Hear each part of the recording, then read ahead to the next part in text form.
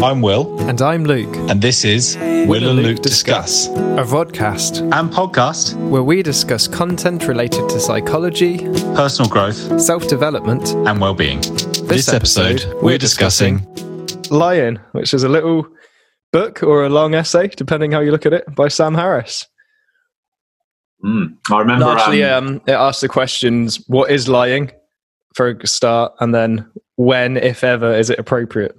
Largely being the case that he's arguing that it's always pretty much better to try and convey honestly and commit to having the truth in the minds of others.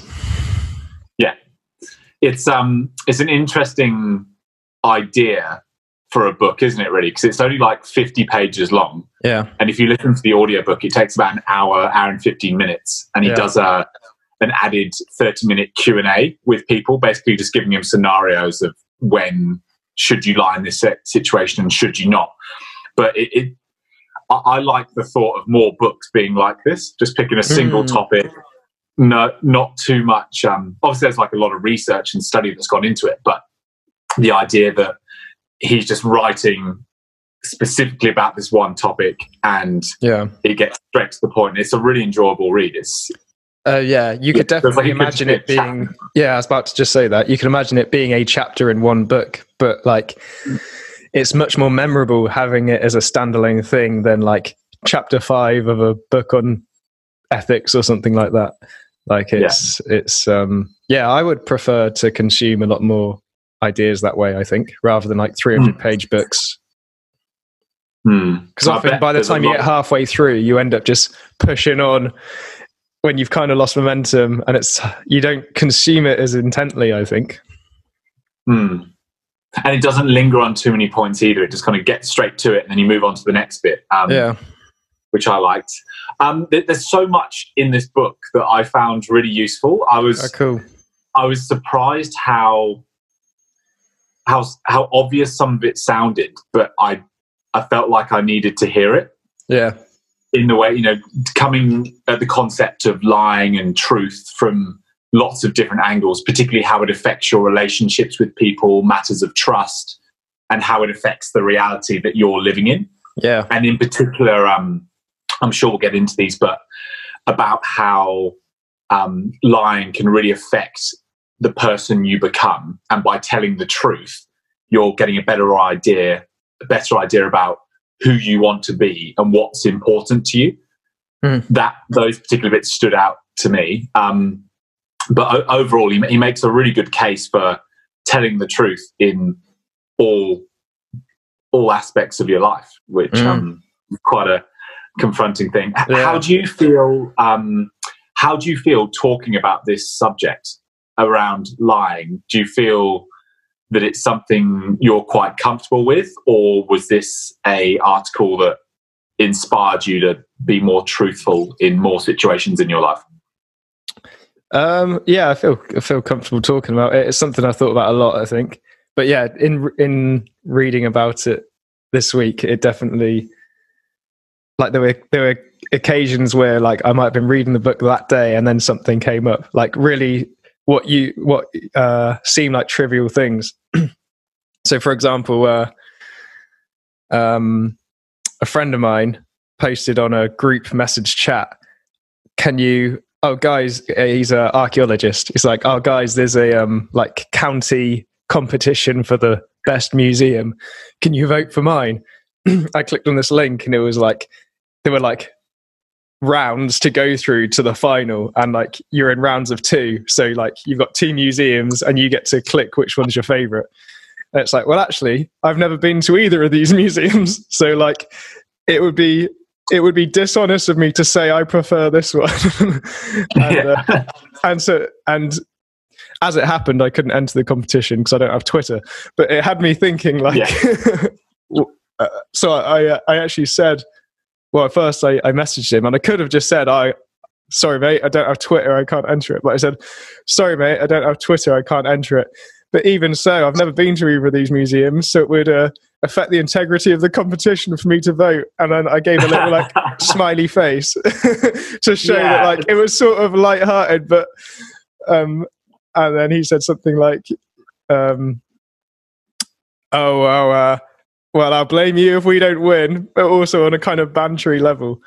And I don't think I would have said that if I hadn't read the book that week.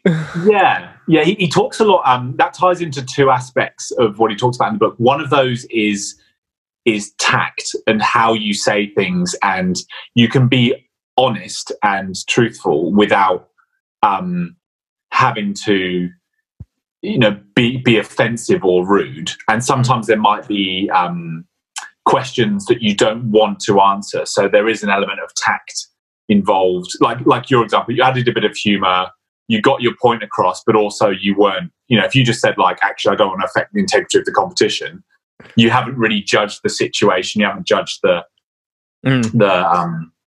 context in which the person's putting that question to you. And the other aspect that this ties into is particularly in creative fields.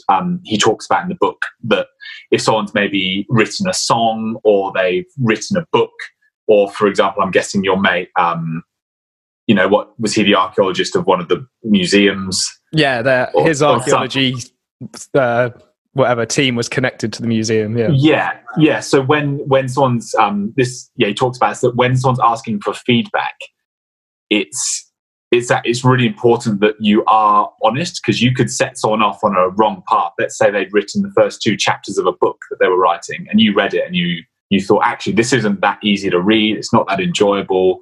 I'm not feeling it. If you tell them, oh yeah, this is really good, keep going.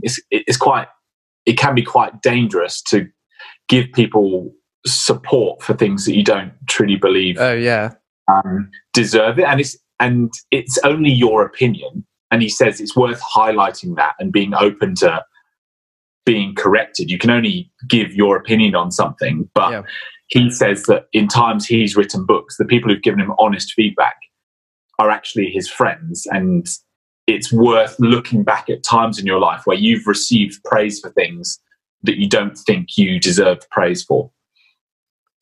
Oh yeah, I've definitely received praise, and not because of the way they've said it, but because of my own insecurities. I've doubted whether they mean it or not, or whether they're just being like nice. And actually, this same topic again came up for me this week, where a friend sent me a short story to read for some feedback, and fortunately I actually did think it was really good and I really enjoyed it. so there wasn't that level of discomfort, but there's still one or two I guess criticisms where I'm like, well, just personally I would shift this around, or I don't think that's necessary. Like some of them were opinion based and some of them were just like grammar or whatever, or this is an Americanism, or and it's that balance between, I want to be honest about what I am being critical about, but I don't want to, if I just send it back with only criticisms, I might also be unintentionally giving the impression I didn't like it at all. So I've got to balance that by saying, in general, really love the whole thing. Like these bits made me laugh, and here's what I would change if this was mine, and here's a few typos I spotted. If I'd have just said that's great with nothing else, I think what he pointed out in the book is that if you told someone I genuinely I found this hard to read and I didn't really like it, then next time they send you something, if you do like it and tell them, they will believe you much more, right? Because they trust you're being honest. Yeah, that's it. You become the sort of person who people know they'll get an honest answer from. Yeah, which I really liked, and how the concept of telling the truth and being honest and not lying, how that affects your relationships. You're seen as a trustworthy person who will give honest answers when asked for. People will stop asking you questions just so they feel good, because if people know that you're going to give them a positive answer every time you say something, they can end up, it can affect the relationship. Like that, you won't be the sort of person they seek honesty from. Some really interesting examples you've just given around that, for sure. Especially a short story, perfect, links in really well with the book. You're able to you've given it some context as well, saying here's my opinion, but you're leaving room for them to kind of take or leave your opinion as well. It's like, you've asked for this. This is just my humble opinion, and there could often be limits on your knowledge on the subject as well. They're asking for opinions of, I guess.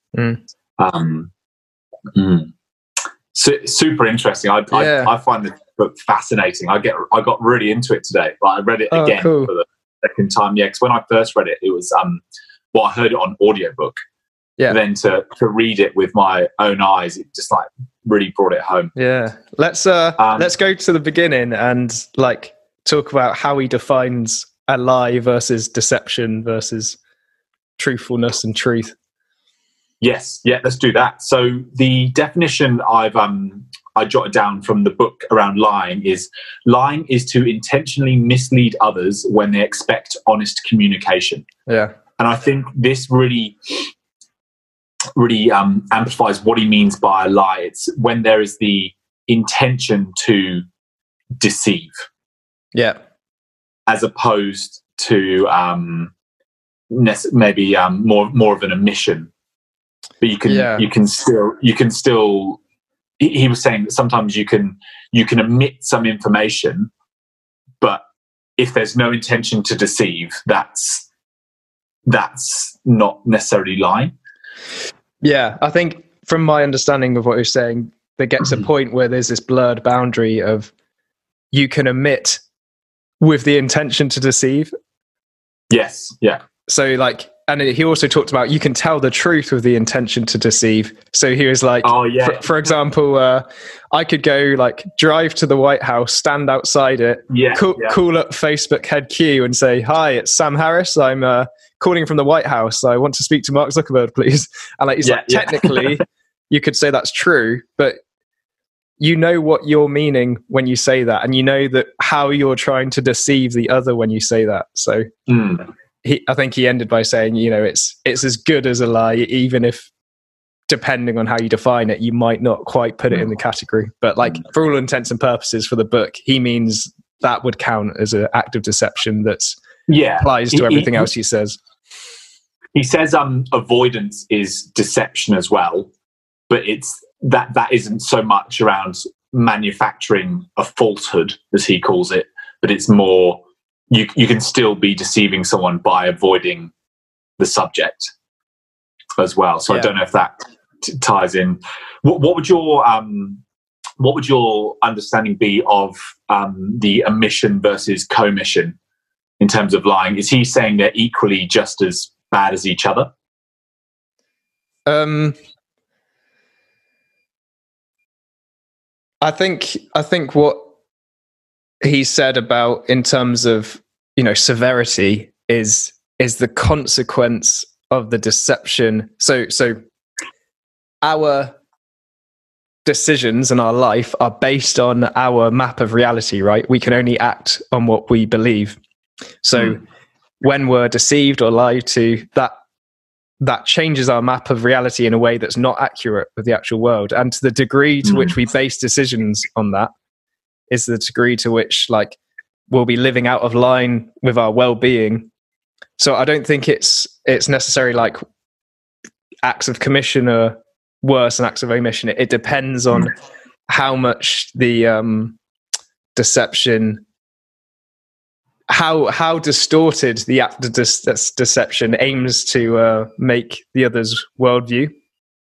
Yeah, how much of their reality are you denying them? By lying. It's a nice way to put it.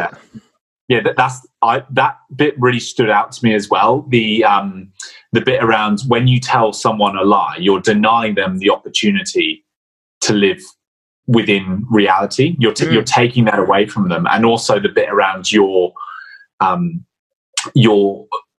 it's kind of offensive to presume that they can't handle the truth, that they're unable. Like, who are you to decide that someone can or can't handle the truth? You're denying them a chance to live with the world as it's coming at them. You're just warping your reality, and you're denying them from theirs.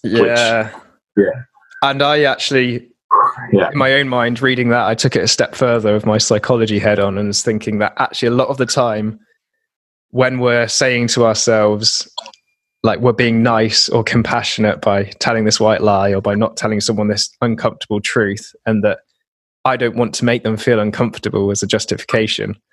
I think I was thinking, well, actually, probably more often than not, it's actually, I don't think I can handle their discomfort, and I will feel uncomfortable that they're uncomfortable, and I don't want to make myself feel that way.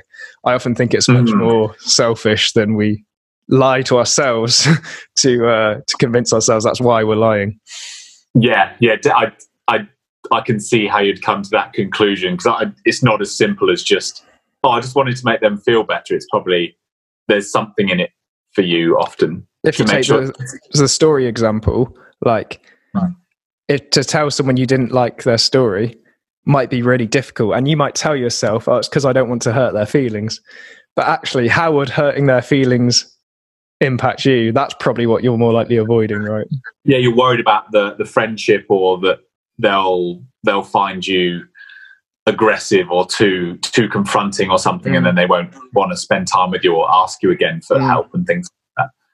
But God, there's so much in this book to talk about. Yeah. I wonder whether we can just jump back a second and talk about what he means by white lies. Oh yeah. So we spoke about what he means by lying in general around intentionally misleading, and we've just spoken about omission and commission. What's your understanding of white lies? I guess a white lie is the intent to spare someone's feelings with the truth. Is that how you would define it? I'm not sure. My understanding is it involves omission, like not telling some of the truth, but omitting certain bits of information, either in order to for damage limitation, or just to. It's almost like you're able to justify saying what you said. So it's like, oh, I did tell you where I was going, just didn't tell you who I was going with. Yeah, that sort of stuff. Yeah. Or I did give you my opinion. I just didn't give you the whole opinion. And this is something he talks about, that we can never know the whole truth anyway. Yeah. So even in telling the truth, we don't. It's very rare we understand a situation to its fullest. I think that's where he made the distinction between truth and truthfulness. So, like, you can be honest about what you see and what you feel and what you want, and you can be fully aware that you might be wrong, but if that's what you believe, then telling your beliefs is the truth. So you might say something that's truthful but untrue. So, incorrect. Yeah. But if you believe it, then you're being truthful, right? So I think that's possibly where that distinction lies. But I think so. My understanding of white lies, and I get what you're saying about those acts of omission, but he used the example of, like, do I look fat in this dress? And to say no, dear, like, that's an act of commission, right? Because you're not just omitting truth, you are lying overtly if she does in fact look fat in the dress. So is that what you see as well, that white lies can also be acts of commission as well as acts of omission? Yeah, I think so. Yeah, I suppose my main understanding of it in a day-to-day sense is normally when you're omitting some information. That feels the most common way of doing it. Yeah. But I suppose you can actively say something, so commission. And I think to a degree it always involves leaving out some information, though. That would be my understanding. And something around white lies that I found really interesting in the book is that how he talks about how once you start doing that with people, not telling the whole truth, the edges of reasons to start lying creeps in slowly over time. It's like there's less and less things you can be truthful about. So if you, I suppose you would get this with compulsive liars. I imagine the starting point is finding out that I lied once, I kind of got away with it and I got what I needed out of that situation. Then eventually more and more situations, it feels more acceptable to lie to get your own way, and just eventually being so caught up that they can't even sit with a reality that's real. is constructing their own reality with lots of different lies, pulling people left, right, and centre. I wonder what your thoughts are on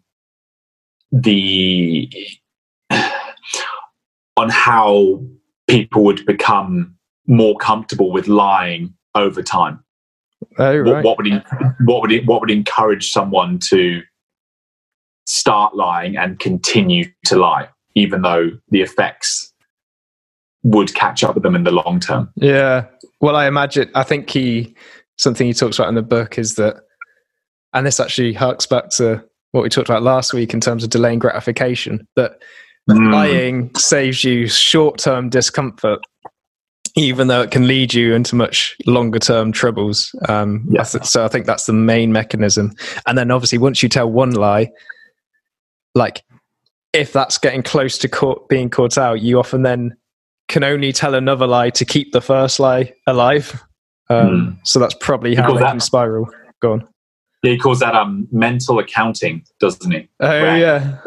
Eventually it catches up where there's just so many lies that you're caught up in. You have to remember what you've said, and eventually it becomes unmanageable, and relationships will crumble. And which is kind of sad for those people. But there's the one benefit then to committing to the truth is that doesn't catch up with you, right? You don't have that mental calculating or mental accounting to constantly keep up with. If you know that, well, I'm just someone who commits to the truth, to honesty, then even if you change your opinion or if you didn't express yourself clearly, you don't have that like backlog of cognitive dissonance to keep up and keep account of. And that's a good point to hammer home, really, isn't it? That you can back to the truthfulness thing. You can still be corrected. You can still change your opinion. Yeah, it's not about being right or saying the right thing. It's about being truthful.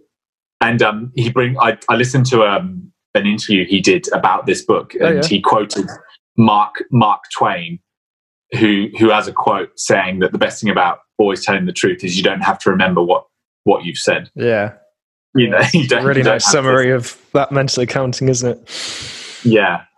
I wonder whether we could just talk a bit about how lying would affect relationships. I'll start with an example of that's in the book where there are two ladies going for lunch, and one of the ladies is going for dinner with a third friend in the evening, and she doesn't want to go for dinner with the third friend who's not there.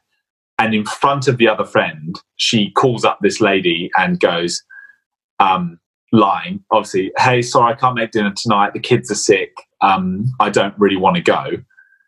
And in friend number one seeing friend number two lying to friend number three, that's really affected their level of trust. Yeah. And again, another example I was watching a Joe Rogan podcast where these two businessmen were playing golf together, and one of them in the corner of his eye saw the other businessman like using his foot to kick the golf ball into the hole, like over his shoulder to try and keep his score down. And that makes me, I've thought that a lot recently. Since reading this book, I've tried to dedicate myself more to the principles in this book as best I can. But I realise in now seeing this, when I see friends or people actively lie to family members, it's quite, I view it differently now, because it's maybe not a standard of behaviour I'd hold myself to, although not perfect in this aspect at all. Is there anything you learned in this book about how this affects relationships, in particular trust? Yeah, well, so that first example, it's like woman number two can see, well, if my friend can lie to woman number three just so easily and so like matter-of-factly, then I wonder what times she's done that to me in the past. And like, next time she's like, oh, sorry, the kids are sick, I can't make our lunch date today. Like, she's going to have doubts whether she can believe that, even though she has no evidence that her friends actually ever directly lied to her, but just witnessing her lie to someone else. I think that it's often, it sounds so obvious when you just read it or think about it, but it might not be something, it might be like so unconscious. You might just have a feeling you don't trust that person as much, but not really remember why or something like that. He does talk about the wide-reaching effects of lying across a lifespan, saying that, in time, for example, if this lady did this in quite a lot of different aspects of her life with different people, in time, your world will be surrounded with less meaningful relationships, less trustful relationships. So I think it's really important to highlight here, I think it'd be good to get onto, that it's not just that single moment in which that lie makes things easy in the short term. It can build habits, it has a weakening effect on you, and it can affect all the different relationships in your life. And he says how often that when someone's being lied to, they're not going to call the person out who's lying to them.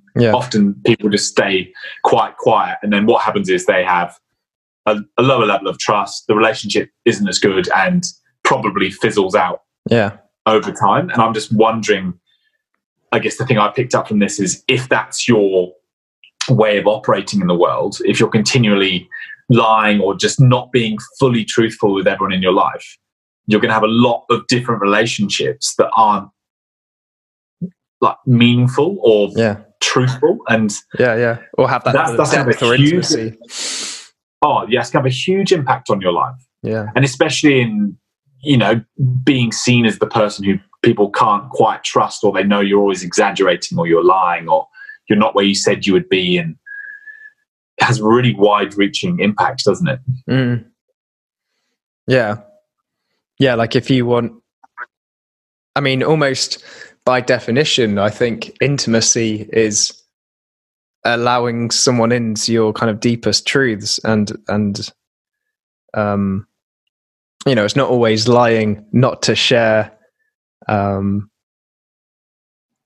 your feelings all the time. Like, for example, he said often when you bump into a stranger in the street and they say, "Hey, how are you?"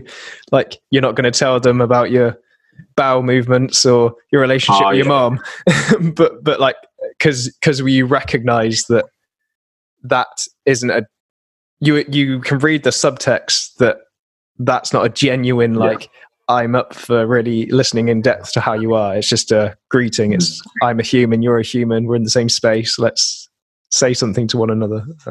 But if that, and then he goes, say, if that's a loved one who would regularly be checking in on you every day, they ask how you are, you should read the subcontext that they're genuinely interested and give an honest answer.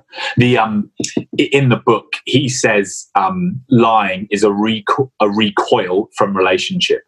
And that's that's quite a big point, isn't it? Saying if you're lying to your friends and the people around you, you're devaluing relationships, and you're stopping there being any depth in there.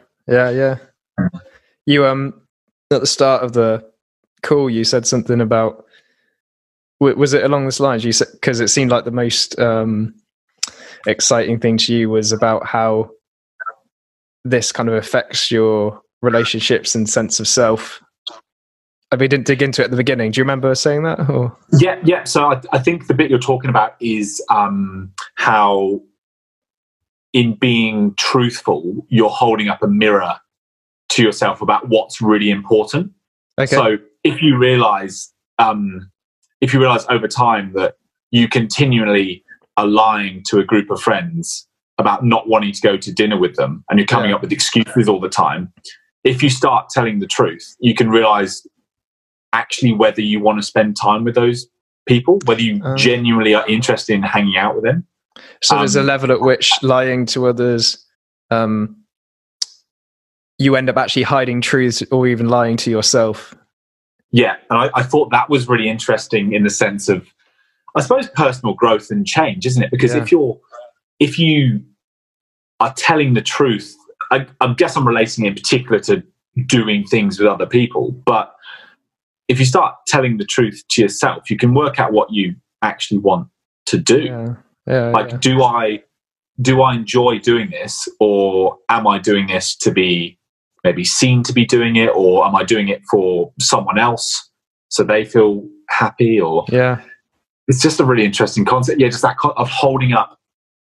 It's a mirror. You've got to look at everything as it is and assess and analyze and strategize what's important to you. Yeah. Rather than having a warped, and it goes back to that warped view of reality. If you can't see things for what they are, the world's not being reflected back to you as it is. How are you going to make clear and meaningful choices in your life? Yeah, which you can hide yourself from if you either tell lies and make excuses, or even if you so there are times like, you know, traits of people pleasing where maybe you get invited to social events or whatever, and you actually don't want to go, but you do anyway to like please other people. And then by not, you know, you're hiding and lying to yourself, your desires, and to them. And then, like you say, you're not holding that mirror up to yourself and actually saying, what do I want? What do I like? And missing that opportunity for growth and learning who you are and what relationships are important to you and which aren't helping you with any depth or growth. Or what actually may bother you as well? Like, what are your you know, what things touch a nerve with you as well?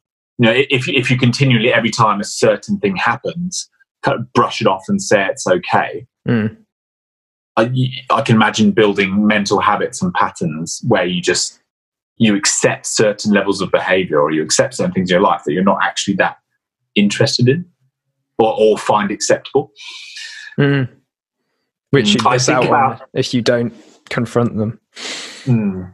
I'd be interested to speak about an example of a friend of ours who I remember you telling me, I think when we first read this book, maybe 2 or 3 years ago, we talked about a friend who you went for dinner with, and he really didn't enjoy his dinner.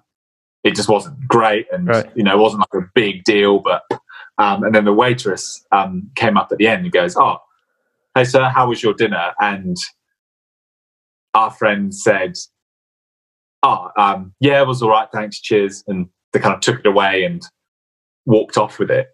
And I think the bit I reflected on that is that in the short term, it's not a big deal, but there's a to practice, I suppose, telling the truth in all situations and being honest. It's often in these small moments when you can test yourself and practice doing it. There's a strength, you know, across the whole day, there might be, let's say, 100 times you've been asked a question and to tell the truth. And maybe it's just that's the one time out of 100 you avoided telling the truth just for the sake of ease, because you didn't want to have the conversation with the waiter or waitress about the level of your food.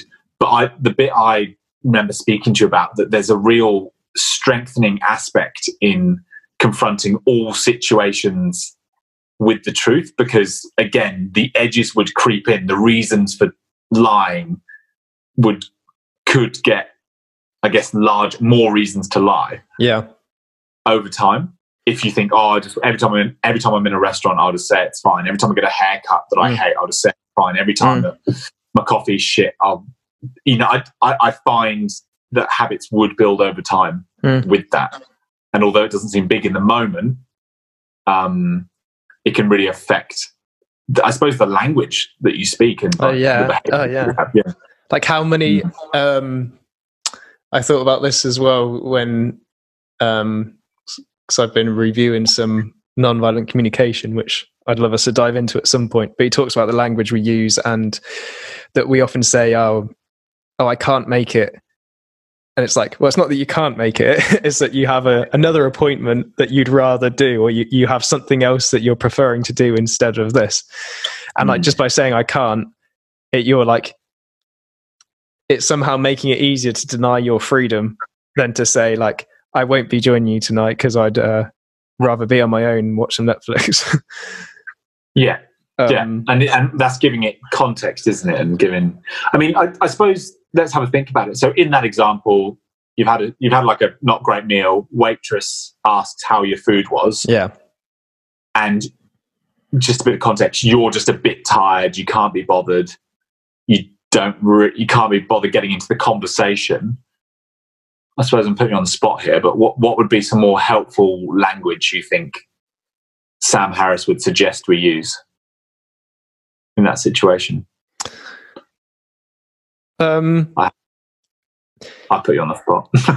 Well, just thinking like, I don't no, I didn't really like it. No, that wasn't really for me. It's not, like, wasn't for me. Yeah. It's not like critical, is it? Yeah. But I think the point it seemed like you thought was important was that even if in this one situation, you think it's making it easier, it's the habit of building those types of responses or that types of speech and how it could creep into things that become more important over time. And like, if you're being honest in that situation, like to that specific situation, that waitress didn't cook the food, like the chef did, and again, it might just be your opinion. Someone else might have enjoyed that meal. I guess there are cases where the food is objectively bad, and that might also be useful feedback for the owners of the business to know. Yeah. But like, but you can be genuinely like thankful to the waitress while still telling her you didn't enjoy the food. You can be grateful for the job she's doing. Yeah. And like have a nice attitude towards her. The bit to expand on this a bit, the bit I worry about is the automaticity of those sorts of lies. Yeah. That if there's that many occasions, it becomes your default. And even though it feels harsh to call that lying or put any sort of moral judgment on it, but I believe those sorts of reactions can become quite automatic. You can become quite passive to the truth and not really engage with it. You just you could float through life just kind of being agreeable with things that don't suit you and accepting things that weren't okay to you. Yeah. I don't think it has to be like, it's more about the rather than judging someone for doing that, it's more about just thinking how it could affect them over time, right? And whether it would actually be better for you to commit to more honest communication. Like the I can't stuff. I don't know why. I think that must have come up this week as well. But it's so easy, right? When someone says, "Oh, do you want to do this later?" and you say, "Oh, I can't," rather than like saying, "Well, I could, but I've got this that I'm going to do instead." And think about being on the receiving end of that as well.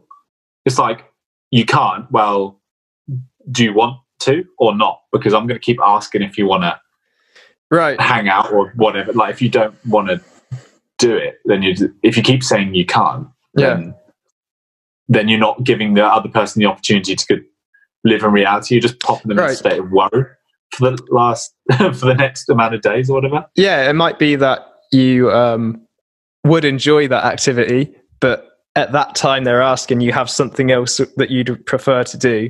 Or it might be that like, that is never something I want to do. And like that information, it was very helpful to the person asking the question, right? And you think about across your lifespan as well, how much time you would spend, in that situation. Someone wants to do something you're not interested in, you put it off for like 3 weeks or something, and then eventually you might do that activity to that person that you didn't want to do, or it takes you 3 weeks to say what you actually want to do instead, or where you stand with that person. But there's a lot of wasted time and I think that's something that I suppose would bother me with other people if they're, I guess, not interested in doing something with me, or it becomes unclear, it becomes muddy, and everyone's just wasting their time. Like, they're wasting their time deflecting you asking what they want to do, and then you're wasting your time asking. Yeah. When it could easily just be solved going, actually, I don't like going horse riding. Can we play Uno instead or something? Yeah. I don't know. It reminds me of this. I was on this bus trip with a bunch of students at this uni I was at in Greece. And I didn't know anyone on the bus, but it was like a 14-hour bus journey. And I got to chatting with someone, and we got like digging into this topic of telling the truth, because he was saying like, Well, what, like, sometimes my girlfriend wants to like see me that night, and I don't want to see her. So I like tell her, you know, I've got plans with my friends, when actually I just want some time at home by myself. I don't really want to spend any time with her that night. I might have seen her a couple of times that week. And I was like trying to make the case why that wasn't beneficial for him in the long run.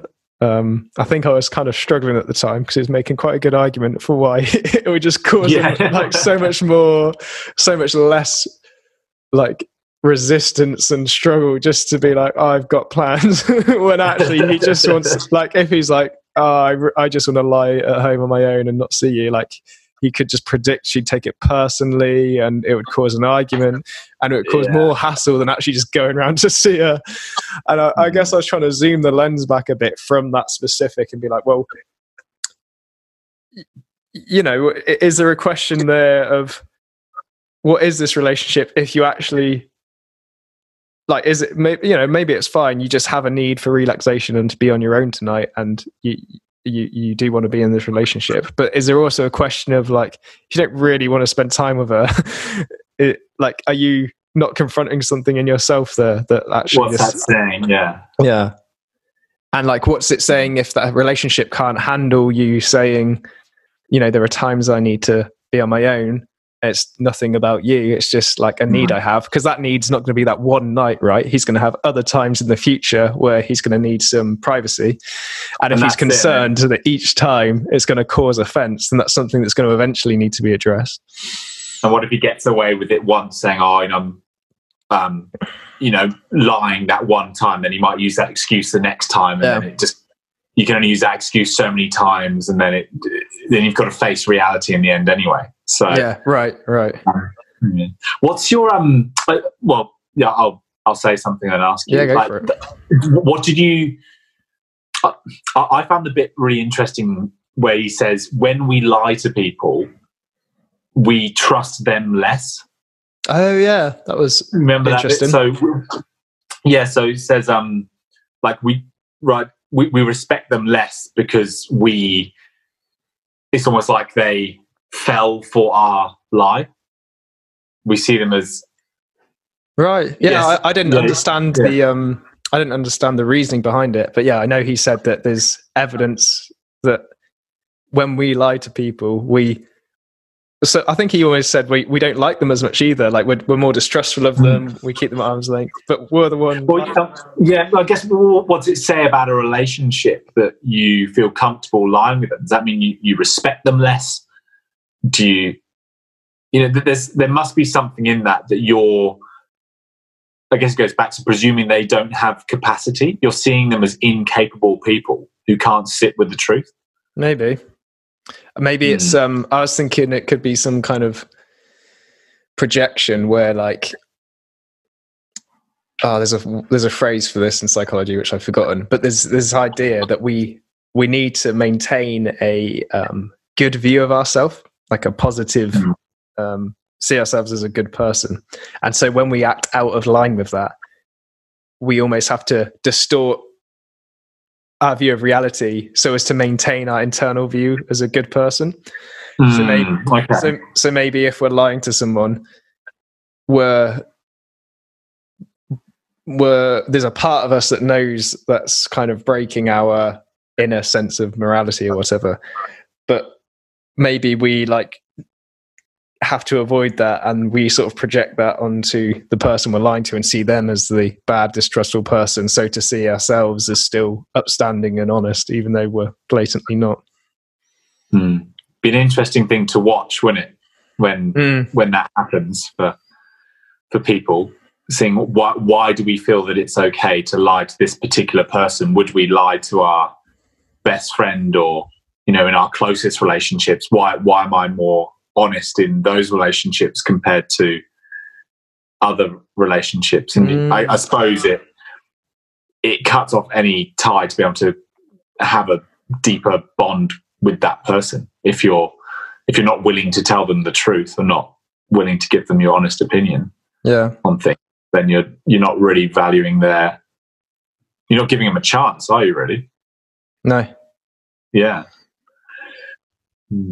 I something I really wanted to speak about was I watched a video by Jordan Peterson about the truth as well. So in sort of preparing for this video, I had a look at different people's view on lying as well, just to add a bit of a extra view on it. And he talks a lot about how truth and telling the truth is the antidote to suffering, and how in a very chaotic world we have to face it with truth if we're to stand a chance. And he talks a bit about, he had a time in his life where he said, I'll kind of read it here. He said, he's basically going to give up trying to say things in order to get what he needs. And he was just going to say what he knew and felt to be true and just go from there. And he says that it's really important that we listen to what we say, and whether that makes us feel stronger or weaker. So in our communication, he says that we know when we're saying something we know to be true, or I guess truthful, and we know when we're lying. And he says when we're out of a line, we're on unstable ground. But when we say something we know to be, like, the words we're saying and the feeling we get inside are aligned, that creates a stable ground in which to face the world as it comes to us. We can, basically says, like, we can center and withstand uncertainty. And I found that a really interesting angle on it, that he really hammers home. It is so important just to face the world with truth. And he gives lots of different examples from Freud saying that, repression is suffering, and, how Roger spoke about how honest dialogue is curing to us, and draws on Adler as well, saying we act out a life lie, and he just throws it all in there. And it's quite, I found that interesting, just being able to, like, listen to when you're saying something's not true or with the intent to deceive. It doesn't feel right. So when the wave of suffering comes eventually in life, if you haven't got a stable base and you're not willing to tell the truth, things could inevitably get a lot worse, and you'd be better off telling the truth and facing them head on with a clear reality. You can see things clearly if you face the world with truth. I imagine you've watched a few videos on that, or you vaguely know what I'm talking about, because I know you've read his stuff. Yeah, no, I like that. Was something that got me really, really interested, and I was super passionate about that bit. Yeah, I see your enthusiasm. So it's like, because this is more, I think Sam Harris's book's focusing more on deception, right? Whereas what you talking about then sounded a bit more like, overtly saying your truth, whether it's true, when it's important to you, which sounds like a step beyond not deceiving, I think. It sounds like slightly in a different category. So you're saying, we shifted from lying to truth, So you've got this internal map of reality, and that when you express that to the outer world, to other people, that there's something strengthening about that. Yeah, that's something it reinforces and it strengthens you. So when reality does hit, you can see it a lot clearer. Well, they say, like, a monster's less scary when the lights are on in the room, or whatever. The monster under the bed's not as scary when the lights are on. That sort of thing. Yes, I just found that super interesting, I guess. Yeah, so I think I've got an example of that. So there's this girl I'm attracted to, and I was thinking about asking her out to do something, and then this whole lockdown stuff happened, and I kind of pushed out my mind a bit. I was like, well, I'll think about that later then. Yeah. But then, like, over a bit of time, it started to feel silly that, like, well, I don't know how long this lockdown's going to happen, and why put off any sense of, like, I have this desire to get to know this person more. And there are ways of doing that without physically meeting up. So, like, when that started to be more in my mind, I think this is an example of it wouldn't have been a lie not to call her and tell her, right?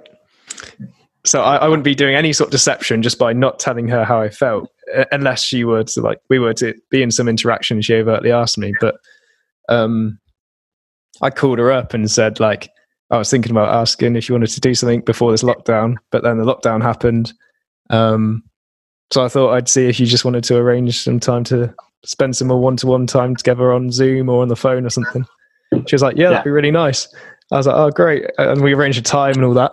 And it's like this, I had this anxiety, such anxiety of doing that, of like, I had this internal truth, and then to express it externally to someone, you realize that the fear of making that congruent is not based on much. Like, even if she'd have rejected me, like, it wouldn't have felt as bad as the anxiety would have had me believe, right? Well, at least you would have known, right? I'm guessing if you were rejected, then at least you had a clear idea that she didn't want to spend time with you. And I think that's the bit that really stands out to me. Like, either way, good or bad, it's clear, right? Yeah. That now you're saying that, because when you said about when you described it in the abstract and said about, you know, you've got your internal map of reality. When you express that, you kind of face the truth. That didn't quite click for me, but now you're saying that, yeah, like by expressing my truth, I get the truth back, and then I can have a more accurate map of reality. And that's as Sam Harris argues, is a good thing, because we base all our decisions on our map of reality, and like our well-being is based on our decisions. So it's quite crucial we have an accurate map as possible to everything that's relevant in our lives, including the feelings and wants of those we're close to. It ties in a bit to what we spoke about in episode 1 around, I suppose, in this particular context, in asking someone to spend more time, or a date or something like that. You can learn a lot from someone's response, can't you? You go, here's my truth. I'd like to spend more time with you. I'm interested in you. If they respond with what feels like a lie, or doesn't, or I can't, or it doesn't feel quite right, then that's what you've got coming back at you. Like, if they're telling the truth, they'll either say yes, no, or, I mean, they could say like maybe, but I don't know right now if I'm interested or what. But at least it's true. And the point he hammers down in the book is that you do feel that. We are quite, also in one of the interviews I listened to, he says we are actually quite good at reading signs. We've got good intuition with this sort of thing. We know when something doesn't feel quite right, or we're being lied to. It's just we very rarely call people on it. And even if, so in stating truths that way, you're going to get some form of feedback. And even if the feedback's a lie, like, let's say, I don't know, you give someone a present, I think, and they open it and they say, oh, thank you, that's really nice. Like, even if you're not sure, you can tell when someone like loves something, but, you know, like, you can tell them like, oh my God, like how the hell did you know? Like, this is the one thing I had missing from my collection or something. Like, you could tell the difference between that and, so even if you're not sure if they're lying, like, by putting yourself out there, you're going to get some feedback which gives you more information than not putting yourself out there. Like, even if, like you said with the example of asking someone out, even if they say, oh, I can't, or maybe, like, you know, that's not oh yeah, like, I was really hoping you'd ask me out. Like, you can see that you're getting some truth back to fill in your map, even if it's not exactly what you want. And it can, I suppose, I'm just thinking in terms of how technology's affected this as well. You know, in a time where we get a lot less face-to-face contact. I suppose if you've ever asked a girl out in a bar, like, you're pretty sure if it's a yes or a no. Right. Whereas, like, over text, it's over text or Zoom. I don't know whether, like, over a camera is different or not, but I wonder whether just technology is having a bit of an effect on our ability to tell if someone's lying or they're communicating truthfully, it certainly impacts our way of being able to bail out of social occasions for sure. People are able just to, text 5 minutes before and, ditch a social meetup or something like that, or they can hide their intentions clearly in a message, and because there's no emotion in there either, it's just words. And because sometimes I find it hard to read that, whether someone wants to hang out, or I want to go with a mate to the gym or something, and I get a text back that I can't tell if it's true or not. It's just text, and some people are short texters, some people are long texters. Some people say exactly what they mean. I mean, emojis try and do something. It's kind of cringy. On the technology front, I think email and text, instant messaging, that's the biggest gulf. Like phone and videos, I think generally it's not quite the same as in person, but like the gap between that is smaller than the gap between, say, the phone or texting. But you can read anything into a text, right? I wonder if we can touch on one part he talks about around integrity. And how that relates to sincerity and honesty and that sort of thing. And he speaks about being able to communicate in a way that our private life and our public life are the same. And I wonder how that can be achieved for someone. I suppose there's ways of sharing aspects of your private life with people in day-to-day settings. I know everyone operates, some people you might be a son, or a family member, you might be a father or a boyfriend or or the worker, or we all have different roles in our lives. And I know you've spoken a lot to me about being congruent and around being able to be yourself in any situation that you go into. And so I'm wondering how you think that might be achieved, and what relationship there might be between being congruent and integrity. So you're raising the topic of integrity and thinking about different roles in your life and how you can kind of be different personas depending on who you're interacting with. And and in this context of lying and honesty, how can we be congruent across different aspects of our life? So I guess there's a level of I hate this word, but appropriateness depending on your role. So for example, as in my role as a therapist, I would rarely share personal information, like of my personal life. If we've got a 50-minute session and they're paying me to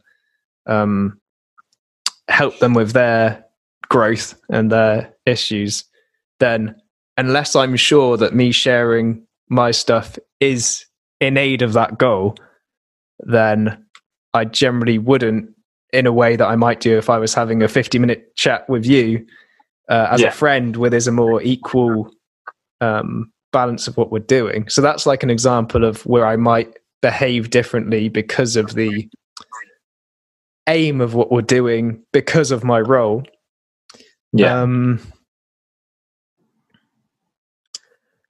But then it's not like I'm but then I can still be congruent with that. Like even if they said, like even if a client was confused and was like, oh, this seems to be all about me, I could say, well, you're paying me for these sessions to help you with these problems, so I've directed a lot of my conversation around listening to you and learning about you. Sounds like maybe you would find it more comfortable if you knew a bit about me. And if that was the case and it would actually help the relationship, then maybe I would do and consider it, whatever. But I wouldn't walk in and be like, oh, I've had a hell of a day. So I'm not sure how much this is getting to the topic you were talking about, but that's okay. Keep going. Yeah, I'd be curious to know what you think about this topic of integrity then, if it seemed like it was important to you. Yeah, I think there's just something that stood out to me around your private life and your public life. There's not too much difference between it. And I suppose I think about the different, faces people put on going into different aspects of their life. And often those could be a lie or different sorts of lies. So you end up having all these different sorts of personalities. You're one, you care about one thing to one person, but then in other groups of friends, you don't care about it. Just the things that matter to you and are important to you could, in theory, change in different friendship groups and different circles. You're suggesting this could be to your detriment if it's taken too far. Is that? I think if it's taken too far, it could be to your detriment. And what Sam talks about is that he knows in his public life and when he writes books and things, because he's honest across the board and avoids lying or deceiving people as much as possible, he doesn't have to worry about being seen as a different person. He's just, if I'm honest in all situations, obviously taking into account things like you said, that I suppose in particular work, I've got that the same as well, working in a hospital environment as well. Client asked for my surname and I was, explained that we tend not to give those, we don't give those out for confidentiality and that sort of thing, as an example. But just it seemed like an honourable goal to be able to feel like there was no blur between who you are at home and who people see you as in public life or in different relationships. That doesn't mean you necessarily have to give out the same information. Yeah, I'm with you. But you're the same person, but maybe you just give a bit more in certain situations. You're not overtly a different person. I think that's something I've seen in some friendships or in some people, that they seem to be a different person and it can feel like a lie. Yeah. Yeah. I hope I explained that clearly. Yeah. I think it's, if you're happy to, because you just right at the end you started to get more like how this might have you've noticed in your life. So could you like tell me more about people you've noticed? Maybe not their names, but like what you've noticed about them that's interested you. Yeah, just give out a list of names. Cool. I suppose something I've seen.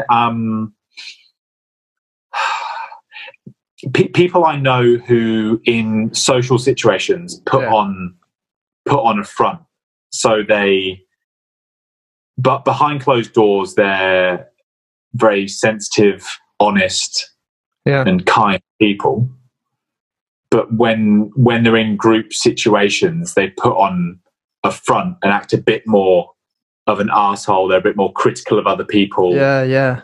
They're a bit more happy to spread lies about other people, or I suppose just a bit more of a turbulent human being outside in social situations, compared to at home. They're particularly sensitive. They're worried about how other people view them. They're worried about how they're seen, that sort of thing. But in front of other people, they're quite happy to throw others under the bus. Yeah. And to me, that feels like there's no center to that person, that they will go with the wind no matter what the situation demands of them.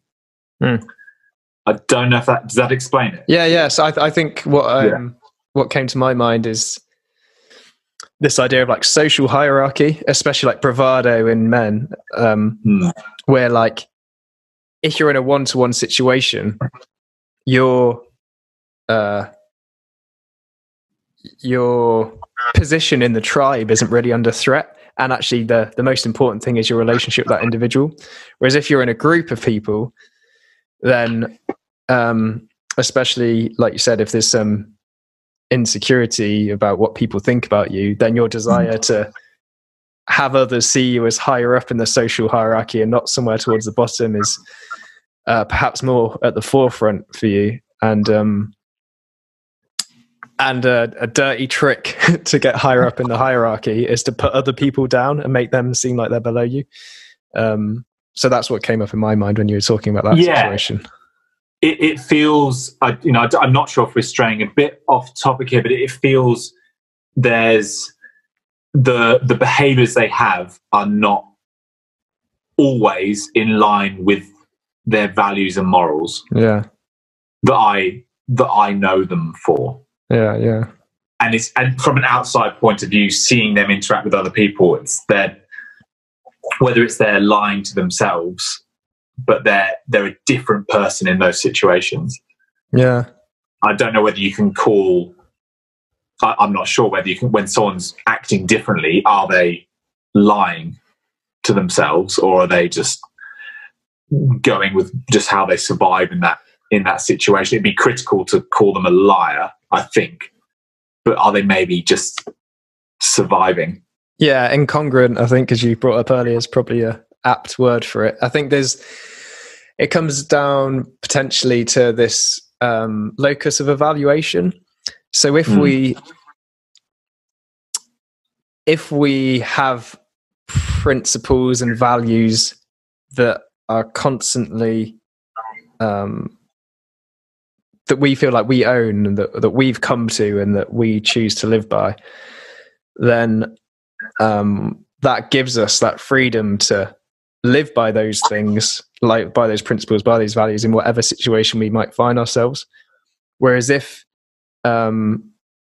our sense of worth is based on how we're perceived from the outside and the feedback we get back, then we have to shapeshift depending on, well, if I'm with grandma to get good feedback in that situation, I have to act completely differently to when I'm with a group of mates or when I'm at work in front of my boss. And I think that's quite a dichotomy, because I think everyone has this tussle between internal and external locus of evaluation. But when it sways too much towards like, I have no inner evaluation of myself and it's all external, then I think that's probably where you can see more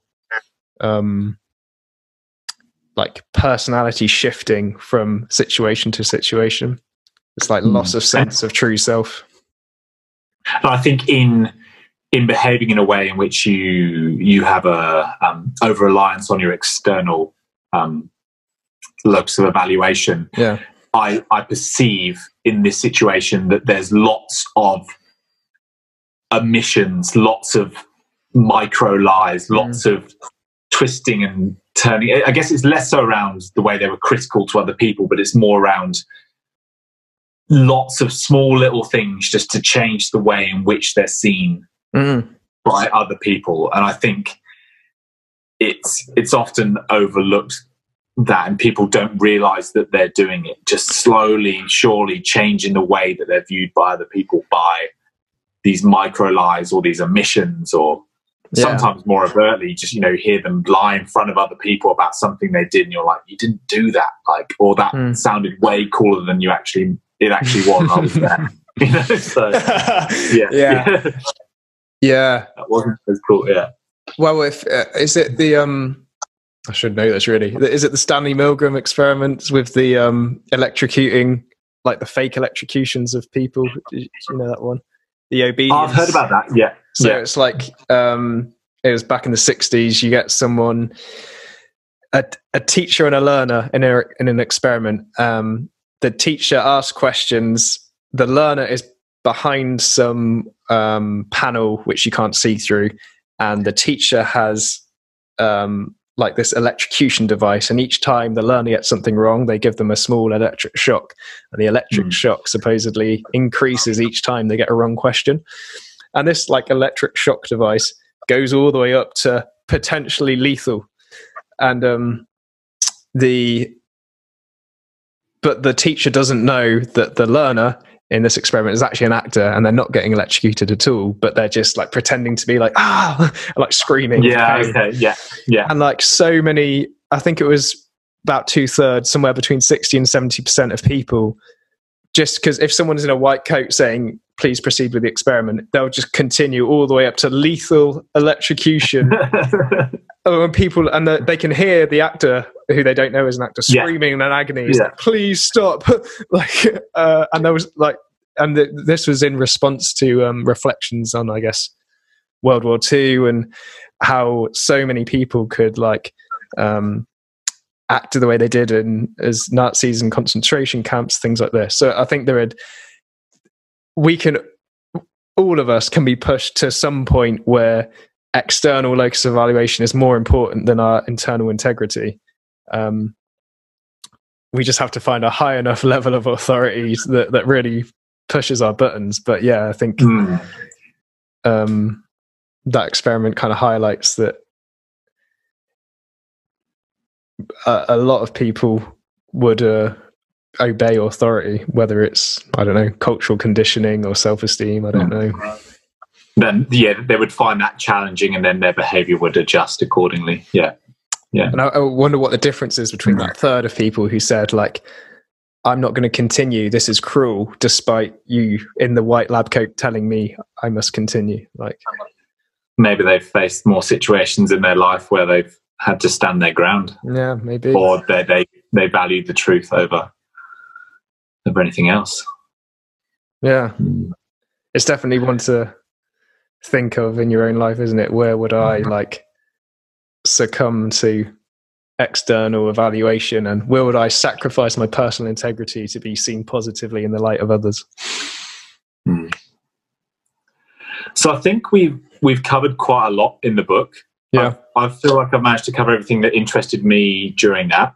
During my reading all the different interviews I've listened to around him. Was there anything else you wanted to speak about before we wrap up?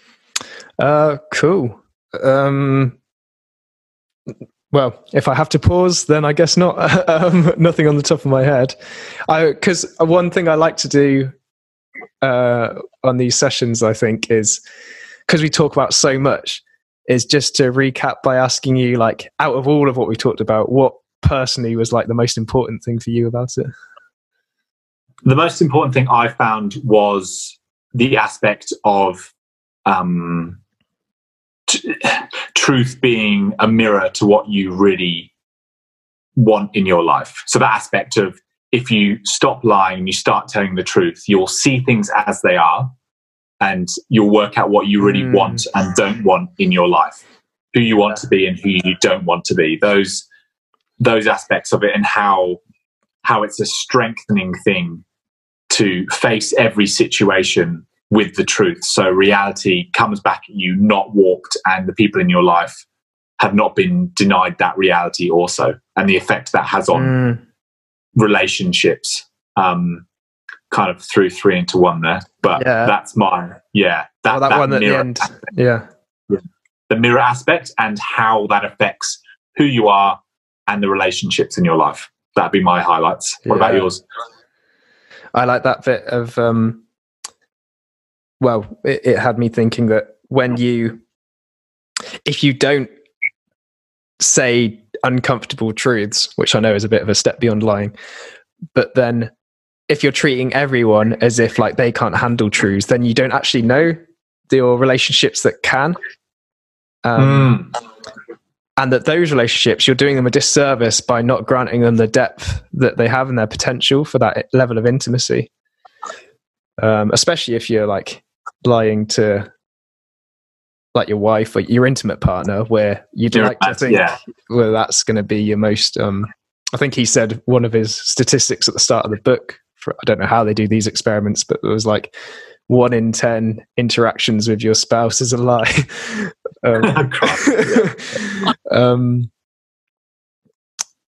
So yeah, I think I mirror that sentiment, and that I think for me, the way I'd put it, the most important part of this for me personally is that obviously it does a disservice to other people to purposely distort their reality, and especially if, you know, they've, was going to say don't deserve it. I don't mean it quite that way, but he talked about situations where, you know, what if a murderer comes to your door and says, "Where's your son?" And I know he kind of consciously didn't dig into all these specifics, but like, so there's the idea that it's not compassionate to distort people's reality, even if, you know, that sometimes it feels like it is because white lies and such. But for me, who are you to decide? Yeah, exactly. For me, the most important is when you do that, you actually you're doing it to also lie to yourself.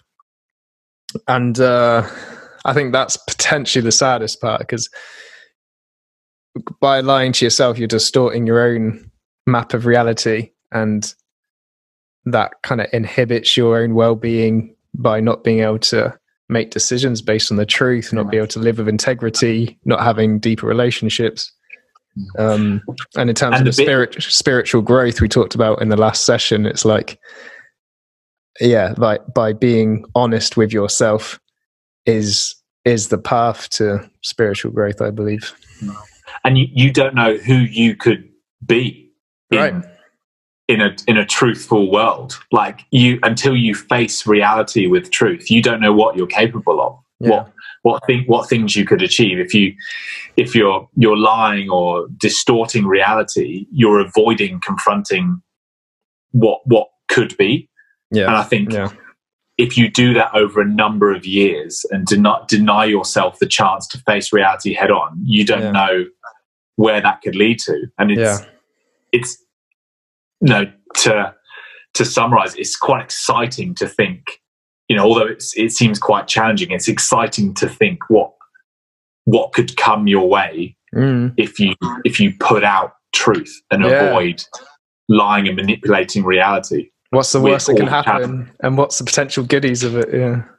Yeah, and, you know, acknowledging the challenges that come with that, and you know, the imperfections we have, and the way we try and protect ourselves. It's an exciting read. I feel motivated after reading it. Not downtrodden about mistakes. And talking to you about it today, like, I haven't realized how many things this week I might have said differently because of reading this book.